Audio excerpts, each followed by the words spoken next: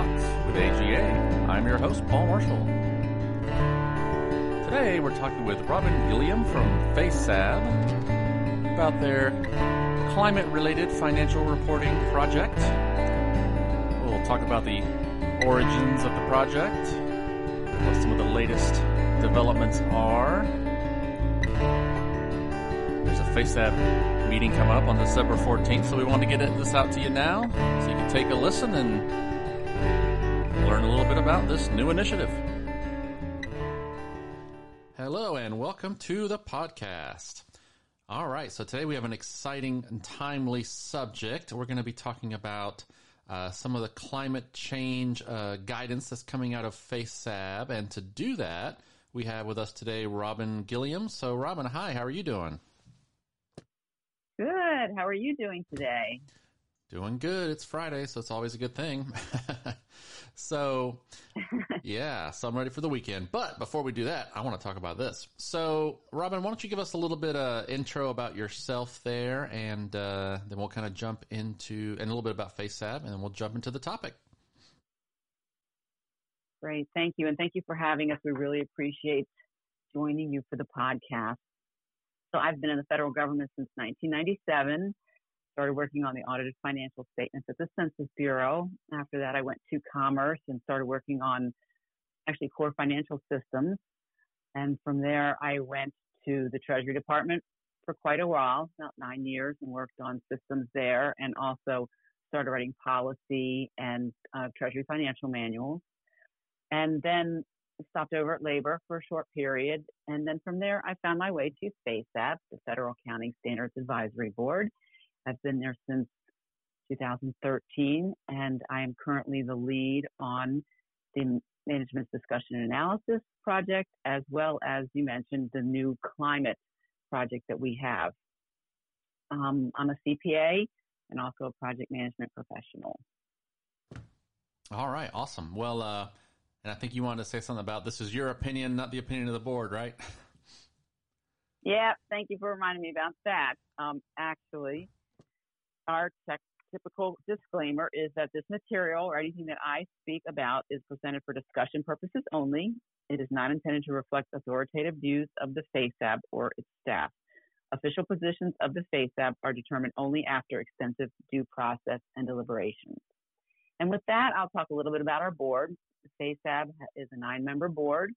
There are 3 members from the federal community. We have a member from GAO, OMB, and Treasury. They are our sponsors. And then we have 6 additional members that are non-federal, and they come from academic CPA firms and also consultants.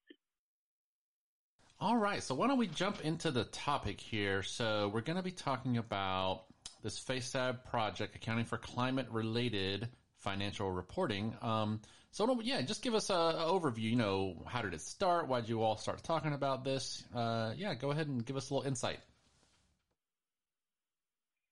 Great, thank you. So I think it was late 2017, and we had 2 people come over to FaceSab. One was in architecture and one was a scientist, and they were part of this group called the Federal Adaptation and Resilience Group, and they wanted to know what kind of accounting standards FaceSab had for adaptation and resilience for climate. And at that time, we didn't know that much about it. And we took a pause and said, let's look at our standards. And we actually developed a toolbox of standards that agencies could use in relation to their property, plant, and equipment. So if property, plant, and equipment was damaged, destroyed, or impaired as a result of a climate-related event, which we're saying for our purposes is, extreme weather event, then we had standards that could address that. We also were looking at the Management Discussion and Analysis, which we call MD&A, to say, well, if you have a risk going forward, then that's a good place to put that, to talk about that.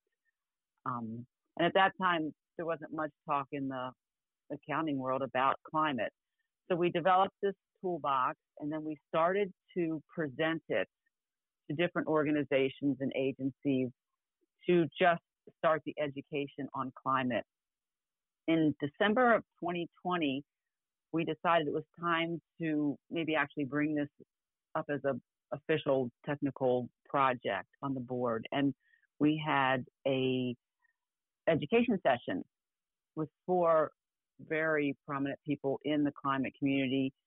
Adam Smith, he's the lead scientist on the NOAA U.S. billion-dollar weather and climate disaster. We had Alfredo Gomez, the director of natural resources and environment team at GAO, and Joe Thompson, an assistant director at the same GAO team, and then Ann Cosmo is the architect at the GSA Administration Office of Federal High Performance Buildings. So I pulled them together to educate the board on the fiscal risk to the government about about the climate risk that we have. And at that time, the board moved this into a research project. So we were researching from a standard point of view what we thought needed to be done. And then we came back at the table in April. And the reason it was such a long time was because we were researching, and I was also involved in a pretty extensive pilot for the MD&A. So we just came back, actually it was August. We came back in August, and climate-related financial reporting project got moved to the technical agenda. This means it's officially an active project. We brought a project plan to the table as to what we thought we should be working on.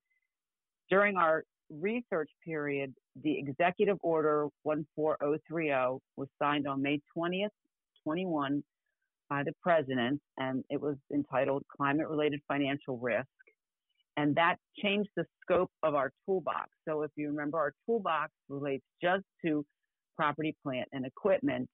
And this expanded it to federal lending programs and also all assets and liabilities.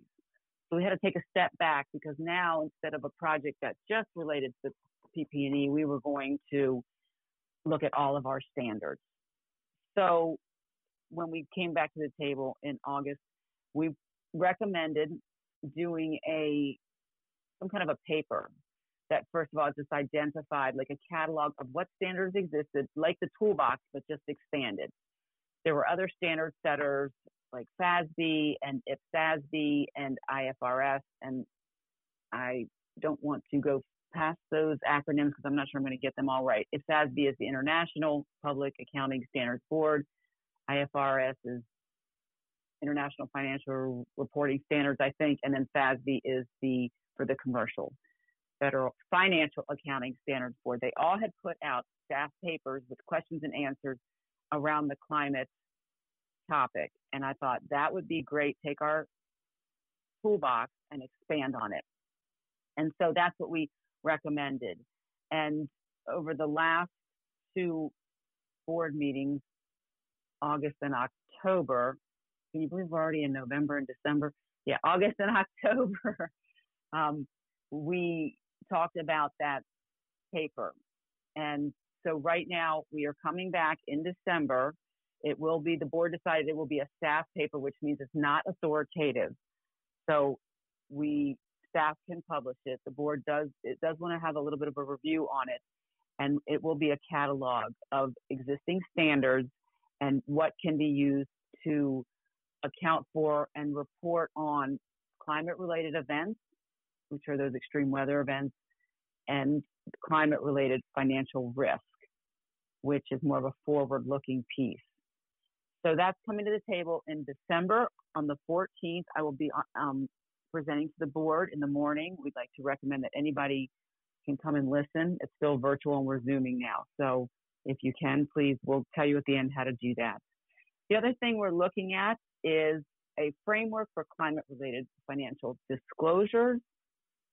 The Task Force for Climate-Related Disclosures put out a number of recommendations, I think, in 2017, and around the world, organizations, governments have been starting to implement this. So we're looking at developing that ourselves based on that, but not limited to that, because it's very difficult to actually map from commercial requirements and disclosures over the government. In commercial, you have, obviously, it's for profit, it's investment. Is your investment going to make me money?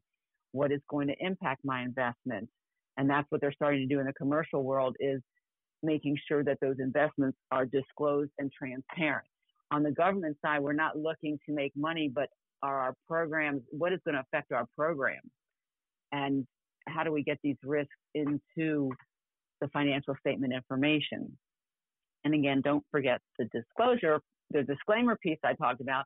My opinion is it needs to come into the budget. The climate-related financial risk needs to come into the budget through the president's assumptions. And once it comes into the budget, it should flow naturally into the financial statement. So that's a piece that we're hoping happens from this executive order. So we will be working on a framework once we're finished with the paper on how we are looking at doing climate-related financial disclosures. The other thing we are doing is we are monitoring strategies that are coming out of the executive order in relation to Treasury and OMB guidance.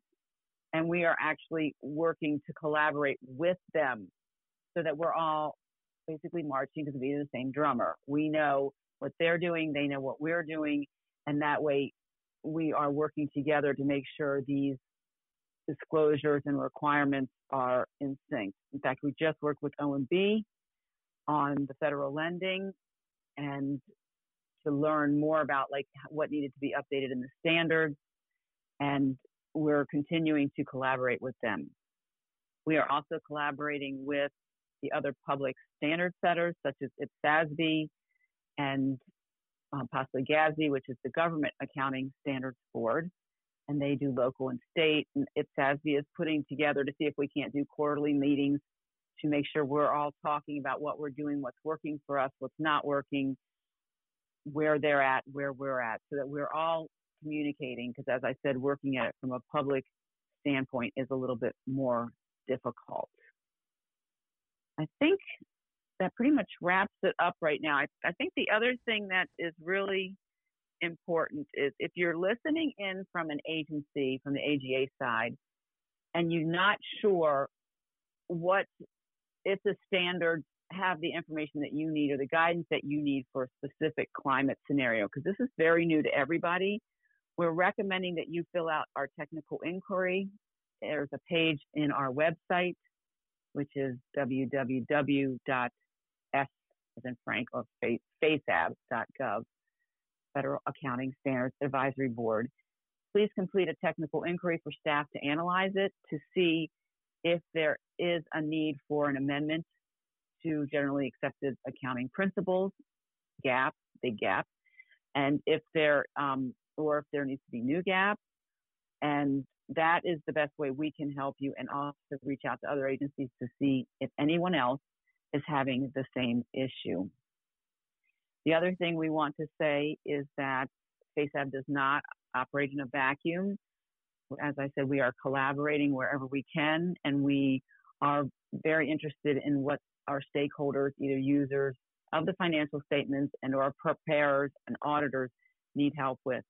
So we highly recommend getting on task forces, in working groups, join our meetings. Right now they are still virtual, and the way you can do that is to sign up for our listserv, also at fasab.gov, so that you know when we put out any new information and when the agenda comes out for our meetings.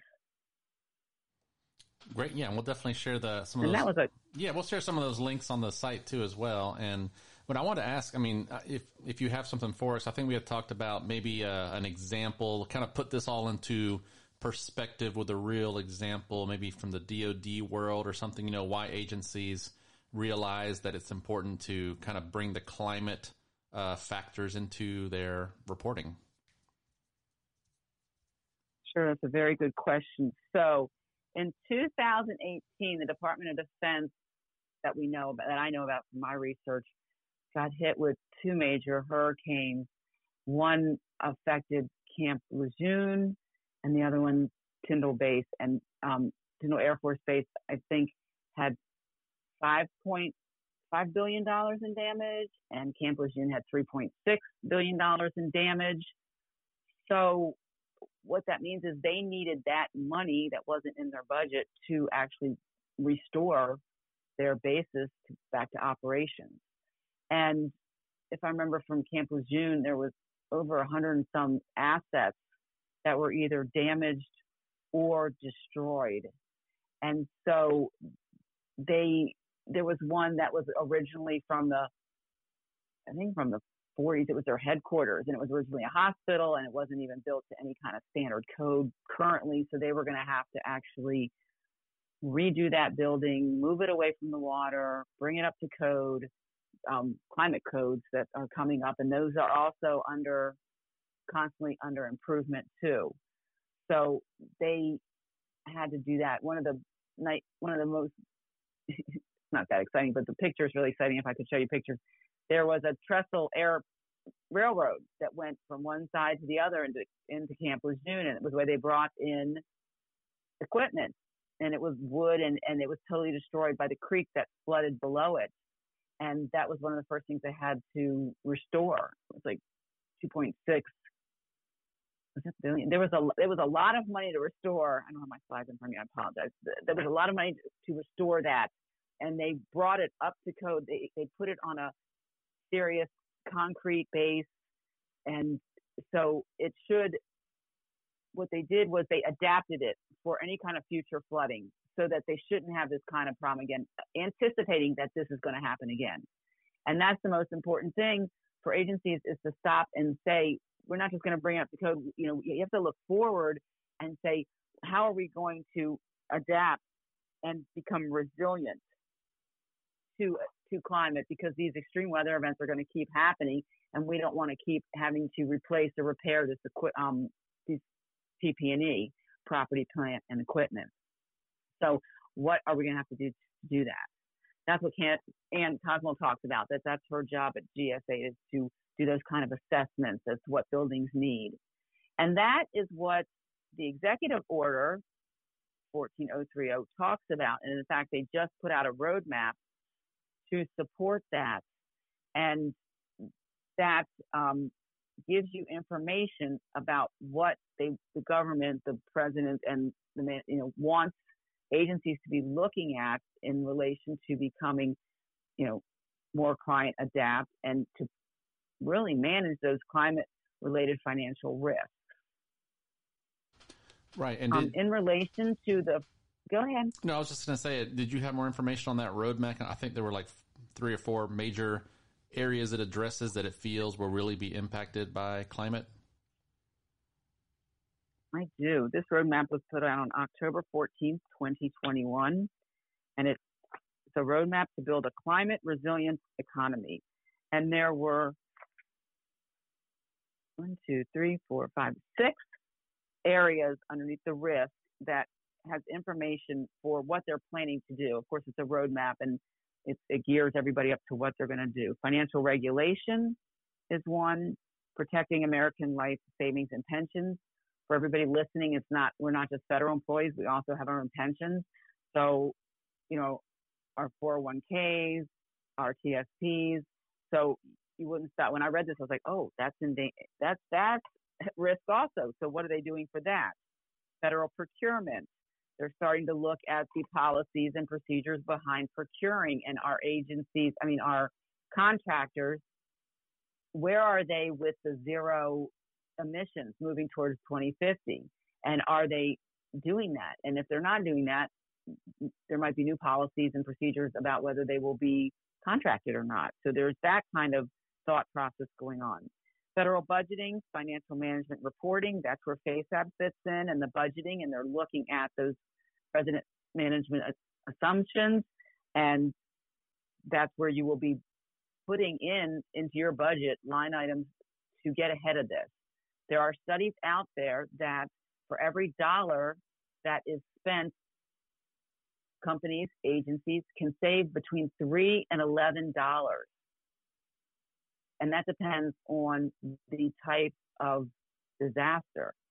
And so the government with this roadmap is trying to get ahead of it and be more proactive. Right now we are very reactive. As you can see with the examples from DOD, we're reacting to that $8 billion problem with those 2 bases. And it actually, what if they had spent the $2 billion up front to bring these assets up to an adaptation and resilience place. Would that have saved us, $6 billion? That's the thought that's going on now, is that the government needs to be more proactive. And it's the same thing across the entire world. We're not the only ones. The entire world is starting to look at this. Right. The next one is federal lending. Oh, I'm sorry. I just want to interject a thought on that, because it actually makes me think of when you're talking about adapting, those assets. It's almost like earthquake proofing your house or hurricane proofing if you live in the Caribbean, right? It seems like a similar concept. It is. I actually took a whole course on built. I was probably the only CPA that took an architectural course on built. It's BUILT. That's what the architects call it. And depending on what kind of weather situation will depend on how you would adapt your house. So if you're in a more windy area or a wind tunnel and the wind really whips through there, then you're going to want to look at how to adapt to materials that can withstand that kind of increased wind. I can give you a personal example that my house, I was having flooding coming into my basement. The door was old. The frame, I think, was dry rotted, and the water would come down. For some reason, my driveway is a conduit to the Chesapeake Bay, and so it would come down the little hill, and then turn into my driveway, and it just kind of stay there and come through my door. So we actually went and bought a new door for that, and I made sure I went with a company that had materials that were more climate thoughtful. And then I also learned that water, there's a number of different ways water can impact your home or your building. It can be standing water. It can be water that is moving, like in a hurricane where it's pushing in, it's coming in from a water source. So you've got the pressure of the water.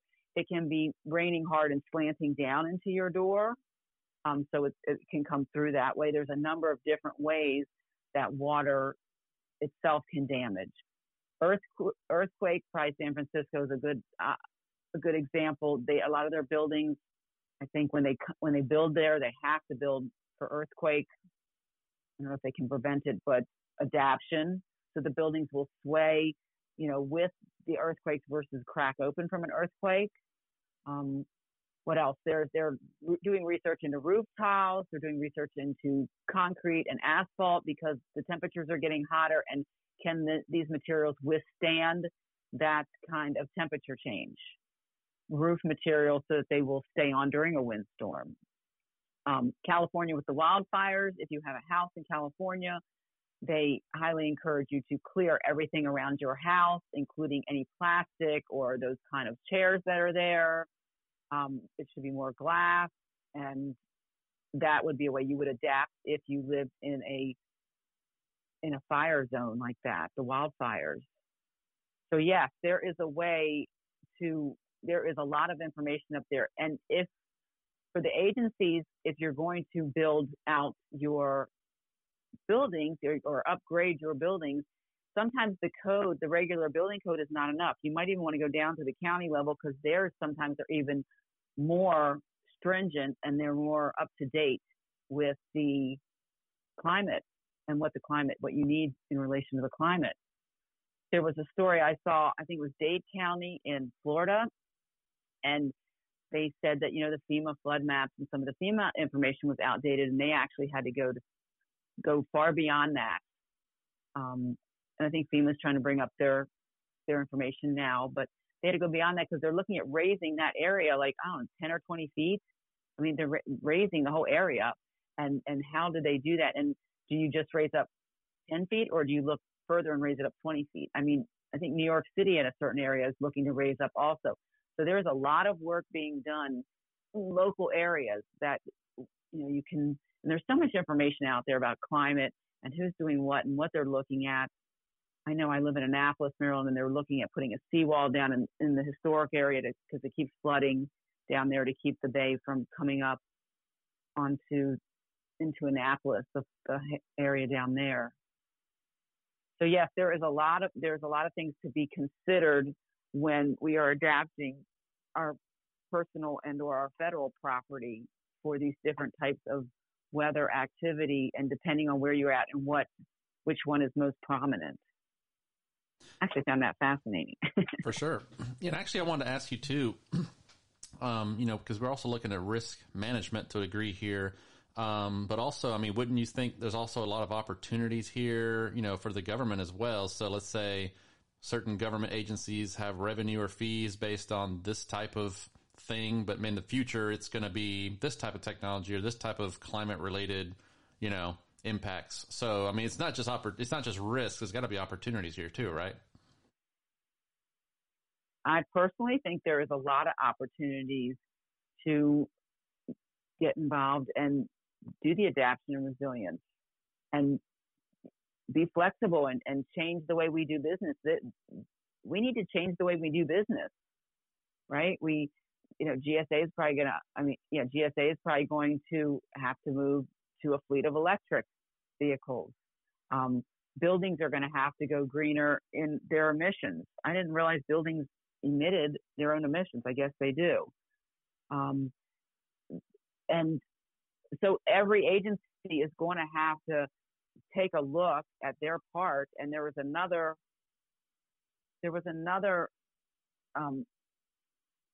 executive order a little earlier on that was geared towards the agencies, and I don't have that number off the top of my head. And they had to come up with their strategic plan for how to deal with climate-related financial risk. And yes, in looking at the risk,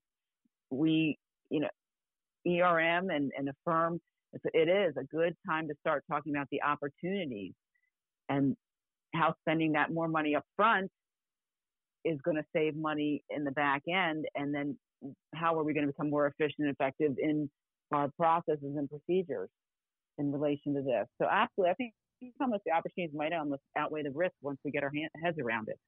Right. And I think the other one with COVID, it seems like the perfect opportunity. We've been at home for 2 years and we're still working. Maybe the government is looking at some strategies to reduce the buildings we even have to own or lease, and the emissions from cars and right. I mean, that seems like it'd be a huge impact if more people were working from home on a long-term basis or something like that.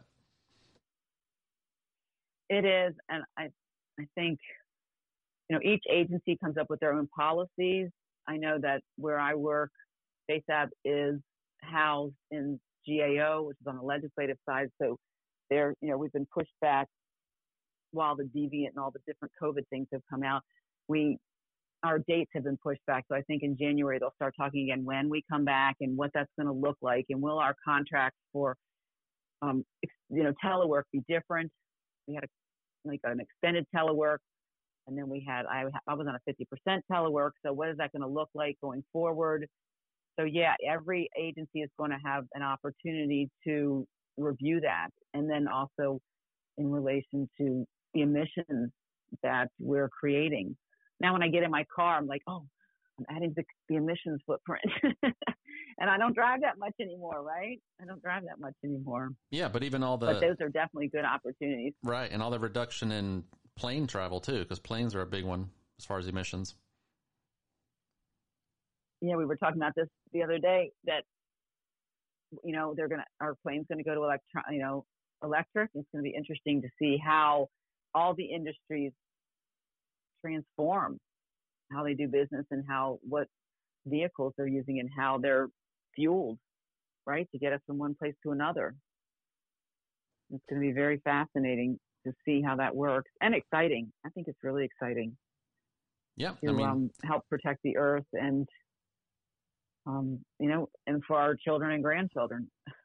Yeah, and the earth, and for the earth's sake. Right. I mean, the world just keeps changing, and we have to, like you said, adapt and be resilient to it, right? So, I mean, I think it makes total sense to have some help here, some standards to, so we can kind of get these things in top of mind for many reasons. So I was just going to say, maybe to wrap it up, if you want to give us some final thoughts, maybe just reiterate. I know you have the December, you have the what was the meeting coming up? Maybe talk about that again and some of the links that we can provide folks to learn more. Yes, and I think what you just said was a very good point. So taking it back around to accounting standards. The catalog, the document that will be coming out, we're hoping, I can't really give a date until the board decides, but we're hoping, winter, spring, that catalog comes out. In the meantime, if you want me to come out and do a presentation on the toolbox will be updated, though, according to that catalog. But the accounting standards are there to help you account for the activities that you're going to be doing, the impact to your assets and your liabilities. So a climate-related event is something that has happened. It happened. Did you have any damage? Was anything destroyed? Did you have any impairment to your assets or any other liabilities? We're talking about things now such as contingent liabilities. We're talking about the environmental cleanup costs. We're talking about social insurance. There are impacts that you might not think of that could be impacted if the assets underneath leases are damaged or destroyed. And so it will be a list of how you can use those. Now, the assets are not explicitly talking to climate change, but they can be implied and then applied to your scenarios. Again, if there's not a scenario that we can address, then we do recommend a technical inquiry. As far as the climate-related financial risk, that is, or opportunity, that is a futuristic. What are you looking at now and mitigating, right? What do you need to mitigate to either increase those opportunities or manage those risks? And there's a couple standards that talk about where you might talk about that, and in particular, management's discussion analysis. Even though those standards are in the process of being updated, the current ones still talk about a forward-looking piece that is where you can talk about that. Just like, and COVID, A136, which is a form and content memo from OMB, put a COVID discussion in MD&A. They are probably going to put a climate one, and we're working hand in hand with them to make sure everything synchronizes. So I would say to the agencies, keep your eyes on that. There's already a recommended reporting for MD&A and A136, and then I think it will be required so that, because the budget wasn't out yet, so I don't think they could, because of the timing, they could not require it for this coming up financial report. So that is, the benefit of the standards. And from an ERM point of view, climate's going to be a bigger player, definitely, in what you're going to be mitigating and watching. As far as our activities, we have a FASAB board meeting every 2 months. The board meeting this month is, it's usually 2 days, but it's one day this month on Tuesday, December 14th. We should be getting out the agenda. The agenda will probably come out in December, closer to the meeting. But I can tell you that we're having an education session on ESG, which is environmental social governance. Climate fits into that, the environmental piece, but our board wanted to understand more about that bigger picture. So if you're interested in that, we have Corinne Doherty from KPMG, and she will be giving an education session. So come and listen to that. And right behind that, I will be at the table, the virtual table, with the climate piece. We're going to talk about the catalog that we're putting out in the document, and if the board is ready to move that forward for publication. It will go on our website. The other thing I will be working on with our communications specialist, Leah Kiger, is updating the website to make sure it's very clear on the front page where the information is about climate. Most of that will sit in my project, so that the document, when it's published, will sit at the top of my project page. So that it's very easy to find the information. And the only other thing I would say is, reach out to me, because Paul will put out information as to how to reach me. If you have any questions, the technical inquiries are really important for us to gather and figure out what we need to present to the board. And, we're here to work with you, and hopefully we all can learn together how to account for and report on climate-related events and financial risk. Great. Well, this has been very informative, and thank you, Robin, for coming on the podcast today. Well, thank you so much for having me. We really appreciate the opportunity. That's our show. agacgfm.org. Find all the podcasts there, or any of your podcatchers that you use. Now we're getting into the holiday season, and we have a whole bunch lined up that we want to get out the door for you so you can enjoy around the fireplace. on the lookout for that. And until the next time, this is your host, Paul Marshall, signing off for Accountability Talks with AGA.